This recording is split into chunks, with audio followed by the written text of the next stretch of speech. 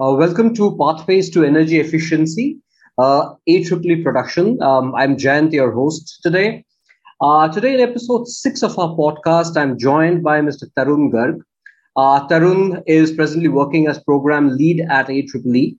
He's having work experience of more than 12 years in leading and managing a portfolio of projects in India, Asia, and Africa for the building sector, which comprises the commercial and residential buildings, green cooling, greening of smart cities, industrial parks, and standard and labeling of appliances.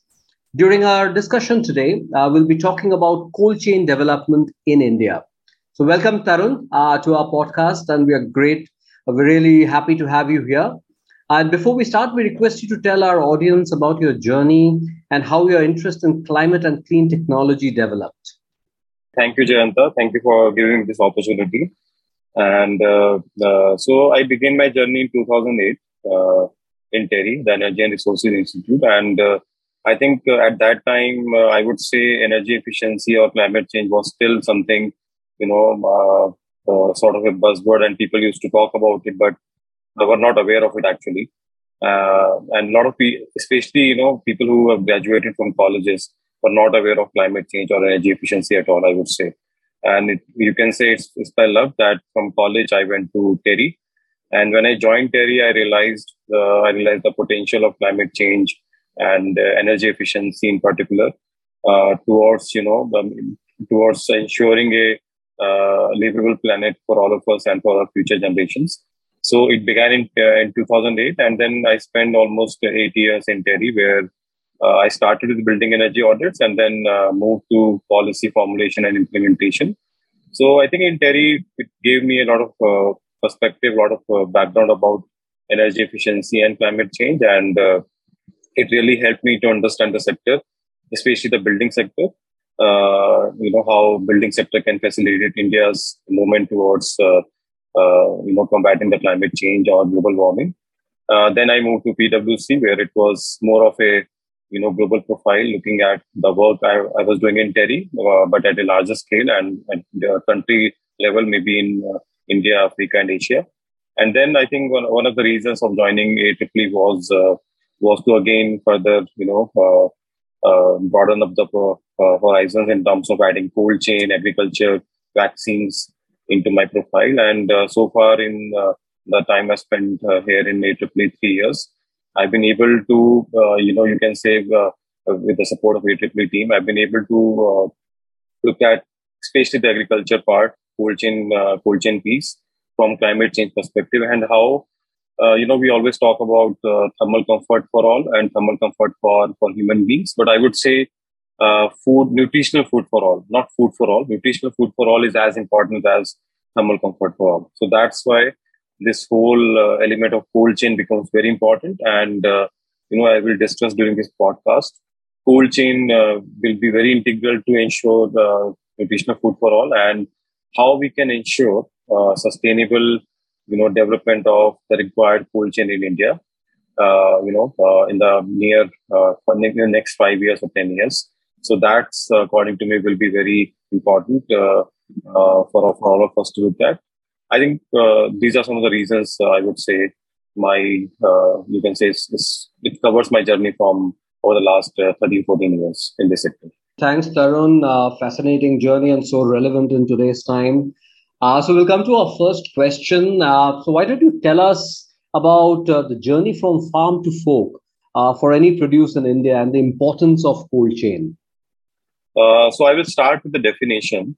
And according to National Center for Cold Chain Development, a cold chain is a temperature-controlled environmental logistic chain ensuring uninterrupted handling of products from source to user, consisting of storage and distribution-related activities in which the journey is maintained within predetermined ambient parameters.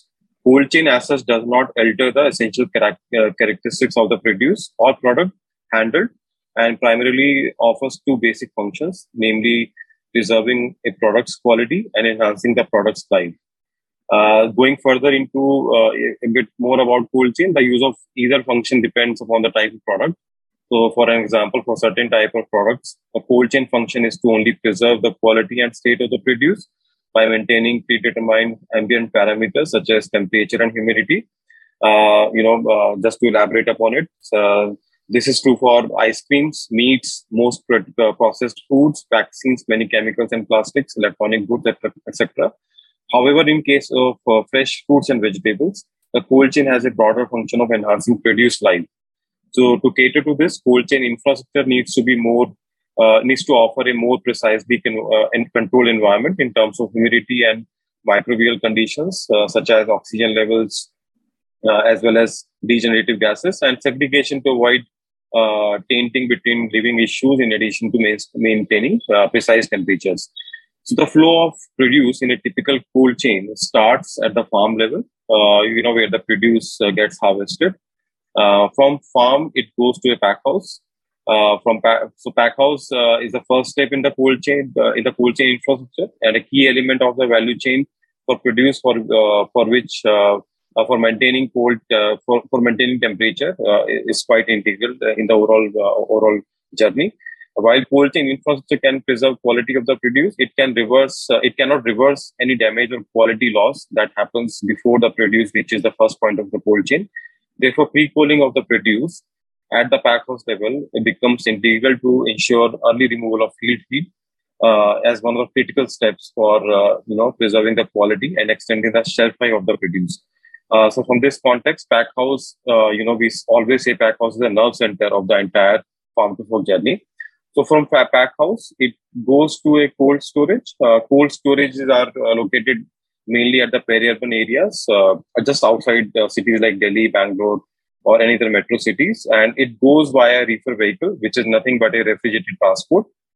From cold storage, it either goes to a retailer or to a mandi. So retailer could be Reliance Fresh Mart, Adani, Superfresh, and it could be any other big basket as well.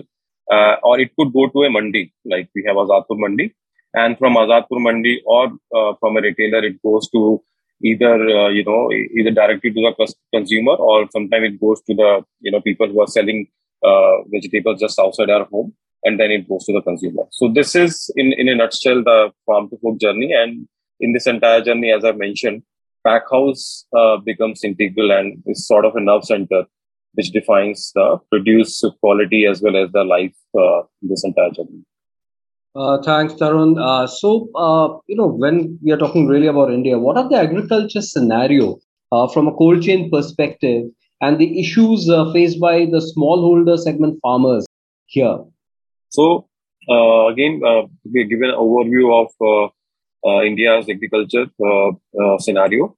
So, India is the second largest producer of fruits and vegetables in the world. The country's horticulture produce output stood at 312 million tons, in 2017-18, of which only 1% was exported. So you can imagine the kind of potential we have in terms of export and the kind of potential we have in terms of the produce we are harvesting every year. Grapes, pomegranates, mangoes, bananas, oranges account for majority of food exports, and onions, mixed vegetables, potatoes, tomatoes, green chilies contribute to the vegetable export basket in India. The major importers of Indian fruits and vegetables are Bangladesh, UAE, Nepal, Malaysia, UK, Sri Lanka, Qatar, and many other countries. India is an agrarian country with more than 50% of its people directly or indirectly occupied or employed in the agriculture. However, the sector contributes only 17% to the GDP. The share has been declining over the years, primarily due to the growth in manufacturing and servicing sectors. While agriculture growth rates and outputs have been more viable, the agriculture sector is sort of hampered by some instability in income due to risk involved, including fluctuations in production, market demand, and prices. So you can see there is a lot of potential, but still the contribution to GDP is low, and there are issues around agriculture. Now, if you look at smallholder farmers, 86% of the total farmers which are working in India, sort of like the number is 150 million farmers. Out of this, 86% are smallholder farmers. There are a lot of issues in terms of how these farmers are suffering due to inadequate cold chain. So just to give you a brief about smallholder farmers. So they typically own around 2 hectares of land, and they don't have any surplus crops. They generally sell at local mandis for fresh purchase and consumption. food loss is a major challenge for them. And, we have seen multiple reports. And as per Doubling of Farmer Income India report, food loss is as high as, 35 to 40% in case of fresh fruits and vegetables, which is a huge number, and which leads to economic distress amongst farmers. And it also leads to rise in greenhouse gas emissions. And it also causes aggravation of nationwide hunger in India. And there are issues related to the implementation of government policies. So prevalent government initiatives doesn't always reaches to or address the requirement of these smallholder farmers. And as well as, a lot of entrepreneurs right now are working towards providing solutions at the farm level or to the smallholder farmers. But still, I would say this is a journey which we have embarked upon, maybe in the over the last 2-3 years, but still a lot of work to be done. So you can see, there's a potential, but at the same time, there are issues and challenges around food loss and around, the implementation of policies specific to the smallholder farmers. Absolutely, Tarun. You mentioned or you have alluded to food loss in the discussion. So can you just explain the key factors contributing to food loss in India? So just to give you a brief idea about the food loss. So first of all, as I mentioned earlier, so there are different numbers. So as per BFI, the food loss is as high as up to 40%, and that is fruits and vegetables. The food loss that occurs post harvest and before connecting to markets. So this is an important line I've stated. Due to inadequate and inefficient cold chain infrastructure, is effectively a loss of saleable volume and value. It is therefore an economic burden on the food supply systems. In addition to leading to avoided energy use and direct as well as indirect GHG emissions for the country. And some of the numbers which would be interested to the listeners of this podcast will be, in terms of carbon footprint loss. So it is estimated that 400 million tons of CO2 equivalent carbon emissions will be generated by 2030 due to the ongoing or the projected food loss. The economic loss is estimated at around 13.5 billion USD annually. And as I mentioned, smallholder farmers contribute a larger share. And the reasons are lack of cooling facility solution, which includes peak cooling of crops, long-term and short-term cold storages, and humidity maintenance. The second factor is lack of post-harvest management skills. There are very few people who are aware of, once the cold chain is also installed or the different components of cold chain are installed, people are not skilled enough or they are not aware of the technology, its operation and its effectiveness, usage. Then third is, one of the major issues we have seen is lack of sufficient market or lack of sufficient market linkages between farmers, smallholder farmers and the actual consumers. And one of the reason is there is no adequate cold chain. And that's why these people are not able to store their produce, which eventually leads to food loss. And sometimes it also leads to food waste as well. So these are the three reasons, which are leading to food loss in India. Thanks, Tarun. I think the numbers are absolutely shocking to say the least. And I think everybody now understands the importance of cold chain in India. But then what is the status of cold chain infrastructure considering the present food loss in India? I think this is where I would say organizations like us and many other organizations working in this cold chain area has a tremendous opportunity to ensure we are going to develop a sustainable or a climate-friendly cold chain. So, again, ICAP, which is based upon the numbers given by National Center for Cold Chain Development, ICAP is nothing but India Cooling Action Plan, has estimated that there is 99% gap in pack houses, which is again a staggering number. 99%, we're just saying 1% of required infrastructure is built right now in India. 85% of infrastructure which is required is missing for reefer vehicles, which is nothing but refrigerated transport. 91% in ripening chambers. So these are some staggering numbers to look at, and it also gives us a big, tremendous opportunity to frame policies, regulation to ensure energy efficiency or climate change is being centered around while discussing the development of these different components.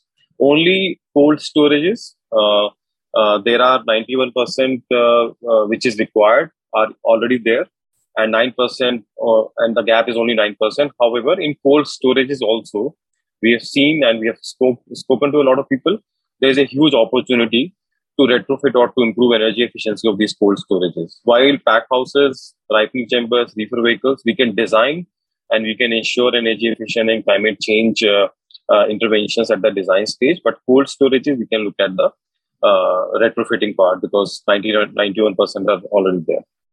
So these are some of the numbers, from infrastructure status perspective. So Tarun, since there are so many components that you mentioned, so can you tell the audience who are the important stakeholders responsible for the development of the cold chain infrastructure? So I think institutional framework governing the cold chain has three important levels of organization, not levels, but three important, you can say categories of the stakeholders. One is central government, which includes, I'm not naming all of them, but few major ones: Ministry of Agriculture, Farmers Welfare, Ministry of Food Processing Industries, Ministry of Commerce and Industry, and Ministry of Micro, Small and Medium Enterprises. And as we all know, cold chain is not different.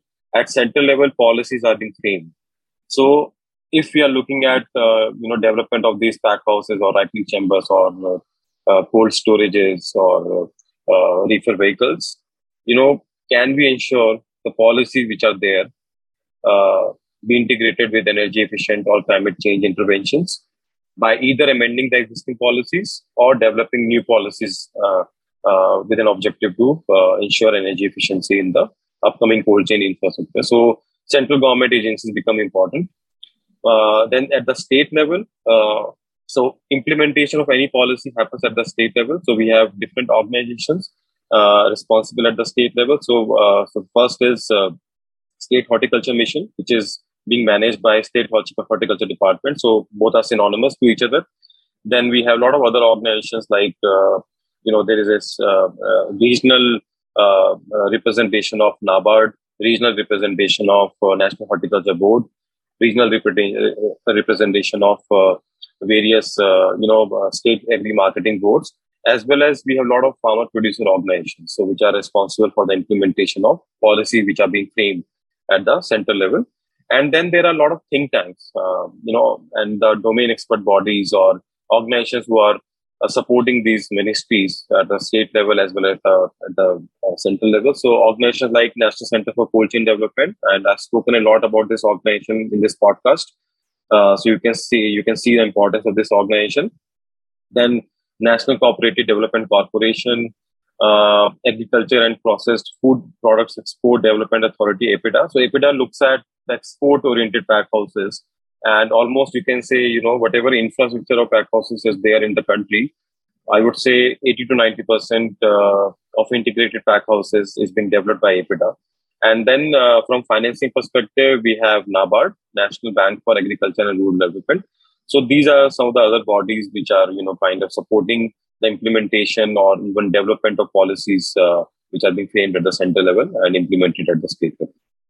Tarun, since there are so many different stakeholders that you mentioned, and everybody knows that India comes with its own unique set of challenges. So, what according to you are the unique challenges and opportunities to drive sustainable cold chain development in India? So I think we have heard a lot about in terms of the kind of potential India has currently from cold chain development perspective, but there are challenges as well as opportunities which exist from cold chain development perspective. So first is as we have seen, cold chain infrastructure is quite fragmented across the country. So it's not easy for us to find out a well-defined cold chain, which we can be proud of right now. And cold storages are there, but they are also very old and quite energy intensive.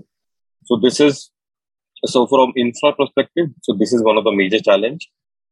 Then we always look at business models, financing. So right now there are I would say there are lack of financing schemes and business models to drive energy efficient or climate-friendly cold chain development in India. So this is another challenge we are looking at. Then the third challenge, which I've highlighted in this podcast, is lack of adequate capacity and skill set available amongst different stakeholder groups. So I would not call it the stakeholder group which is operating the pack house or cold storage, but people who are designing the pack house or cold storage, or people who are defining policies. So either they are not aware of it, or not aware of energy efficiency or climate change, or they don't have the skill set to design or to operate the cold chain components. And the last challenge is, I've spoken about the importance of different ministries. However, one of the important ministry and the department which will drive energy efficiency in cold chain is Bureau of Energy Efficiency and the Ministry of Power. And unfortunately, right now in India, most of the agriculture departments are working in siloed nature. So this will be a challenge for an organization like Bureau of Energy Efficiency to integrate energy efficiency in the existing policies. And even, if they want to come up with new policies from energy efficiency perspective, the buy-in from different stakeholders at the agriculture ministry level will be very important. And that's why institutional, structure will be very important, and the governance part will also become critical to ensure energy efficiency is being implemented right from the policy development phase. So these are some of the challenges. Having said that, I think we have always seen if there are challenges, we will always find opportunities to work upon it. So one is, as I've spoken about, can we look at retrofit and modernization of existing facilities, especially cold storages? So in the past, I personally have done a project in which we have seen a massive potential of retrofitting and modernizing a cold storage in West Bengal. So similar kind of studies and projects can be taken up, and can we develop design guidelines as well as operational guidelines. I'm not saying regulations right now, because that will be a far-fetched idea, but even the guidelines at the national level will really help design consultants and the pack house operators, even ministries, to understand why energy efficiency and how energy efficiency can mitigate the global warming caused due to cold chain. So this is one of the biggest opportunity, I would say. Then from business model perspective, can we look at business model which have been implemented implemented by ESL for various appliances, to get implemented in cold chain as well. And we have seen that there's a potential. Even we have developed a business model with ESL for cold storage retrofit. Similar kind of models can be developed for pack houses, even for ripening chambers and reefer vehicles as well. The third opportunity, again, which is a very big opportunity, is addressing the skill gap and capacity development. First of all, by training professionals, operators, and technicians, and then creating awareness amongst policymakers at the central level, policy implementers at the state level, because these people will be the ones who will really drive energy efficient cold chain development infrastructure at a mass level, mass scale. Otherwise, we will do things on ad hoc basis at a project level. So that's why awareness amongst these stakeholders will be very important, and improve coordination between state department to remove this working behavior where we are looking at the department working in silos and not coordinating with each other, not understanding the requirement of energy efficiency. So this could be something which can be initiated by Bureau of Energy Efficiency, but definitely with the help of different agricultural ministries and departments. And last but not the least, we always believe in what we see. So can we deploy some of the energy efficient technologies, or can we design energy efficient pack houses, or can we retrofit cold storages, so that ministries, design technicians, and design consultants, technicians, operators can really look at what we are talking about. And in fact, AEEE is currently is currently deploying a solution in the state of Bihar. So similar kind of studies can be taken up by different stakeholders at this stage of the cold chain development. Thanks, Tarun. I think audience would definitely now understand the kind of potential and, of course, the kind of unique challenges that comes, being in India. But I think if you can summarize and share, what could be the impact of sustainable cold chain development, for everyone? So I think there are impacts which I've highlighted, but just to summarize it for the listener. So one is avoided post-harvest losses, which is estimated at around 13.5 billion USD annually. I think this is somewhere close to 20% of reduction in food loss. Then improved livelihood of 126 million small-scale farmers, increased farmer income through reduced food loss and expanded market opportunities, because once we have cold chain in place, we will be able to provide these farmers a market linkage between the farm and the market. So that will be very important. As well as once we reduce the food loss, it will also add to the income levels of these farmers, and thereby it will also facilitate, India's mission of doubling farmer income in a big way. So it will also ensure food security and enhanced quality of produce. And as I've discussed earlier, it will also facilitate in reducing GHG emissions. So it has been estimated that 400 million tons of CO2 equivalent by 2030 can be saved if we are able to develop the required cold chain infrastructure in the given amount of time. And definitely it supports a lot of sustainable development goals in terms of avoiding poverty, in terms of providing nutritional food, and in terms of also mitigating and ensuring energy efficiency in the cold chain development. So these are some of the impacts that can be looked at from cold chain development perspective. Thanks, Tarun. I think there's no doubt absolutely in anybody's mind regarding the importance, of cold chain. So can you also tell us about AEE's approach to solve the problem of sustainable cold chain development in India? So I think we in AEE have defined 4 strategic pillars to solve this conundrum of sustainable cold chain development in India. So the first pillar talks about policy framework. And as I've spoken about in this podcast, policies and institutional landscape is critical if we are going to define or if we are going to come up with new policies or amend existing policies.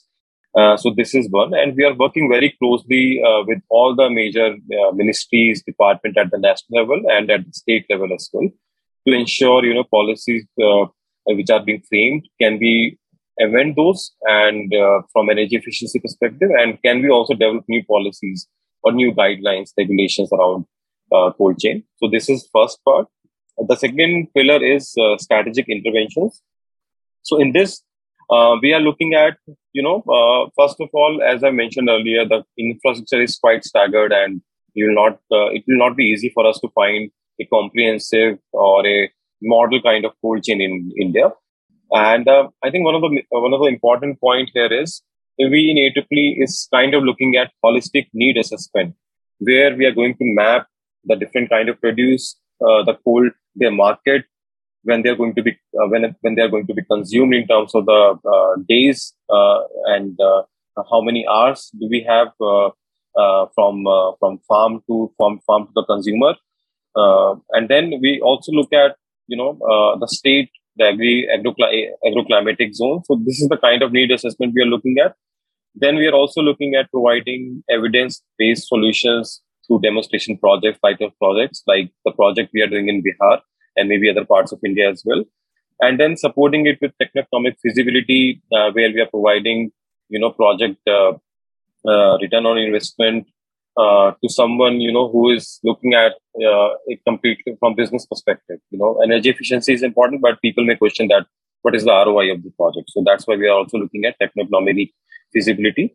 And last but not the least, we are also going to develop sort of a monitoring and evaluation framework for the deployed solutions. And this will be very important for us to look at the sort of the solutions, the situation when the solution is not installed, and the solution when the situation when the solution is installed and commissioned. So these are the kind of strategic interventions we are looking at. The third strategic pillar is business and financial models.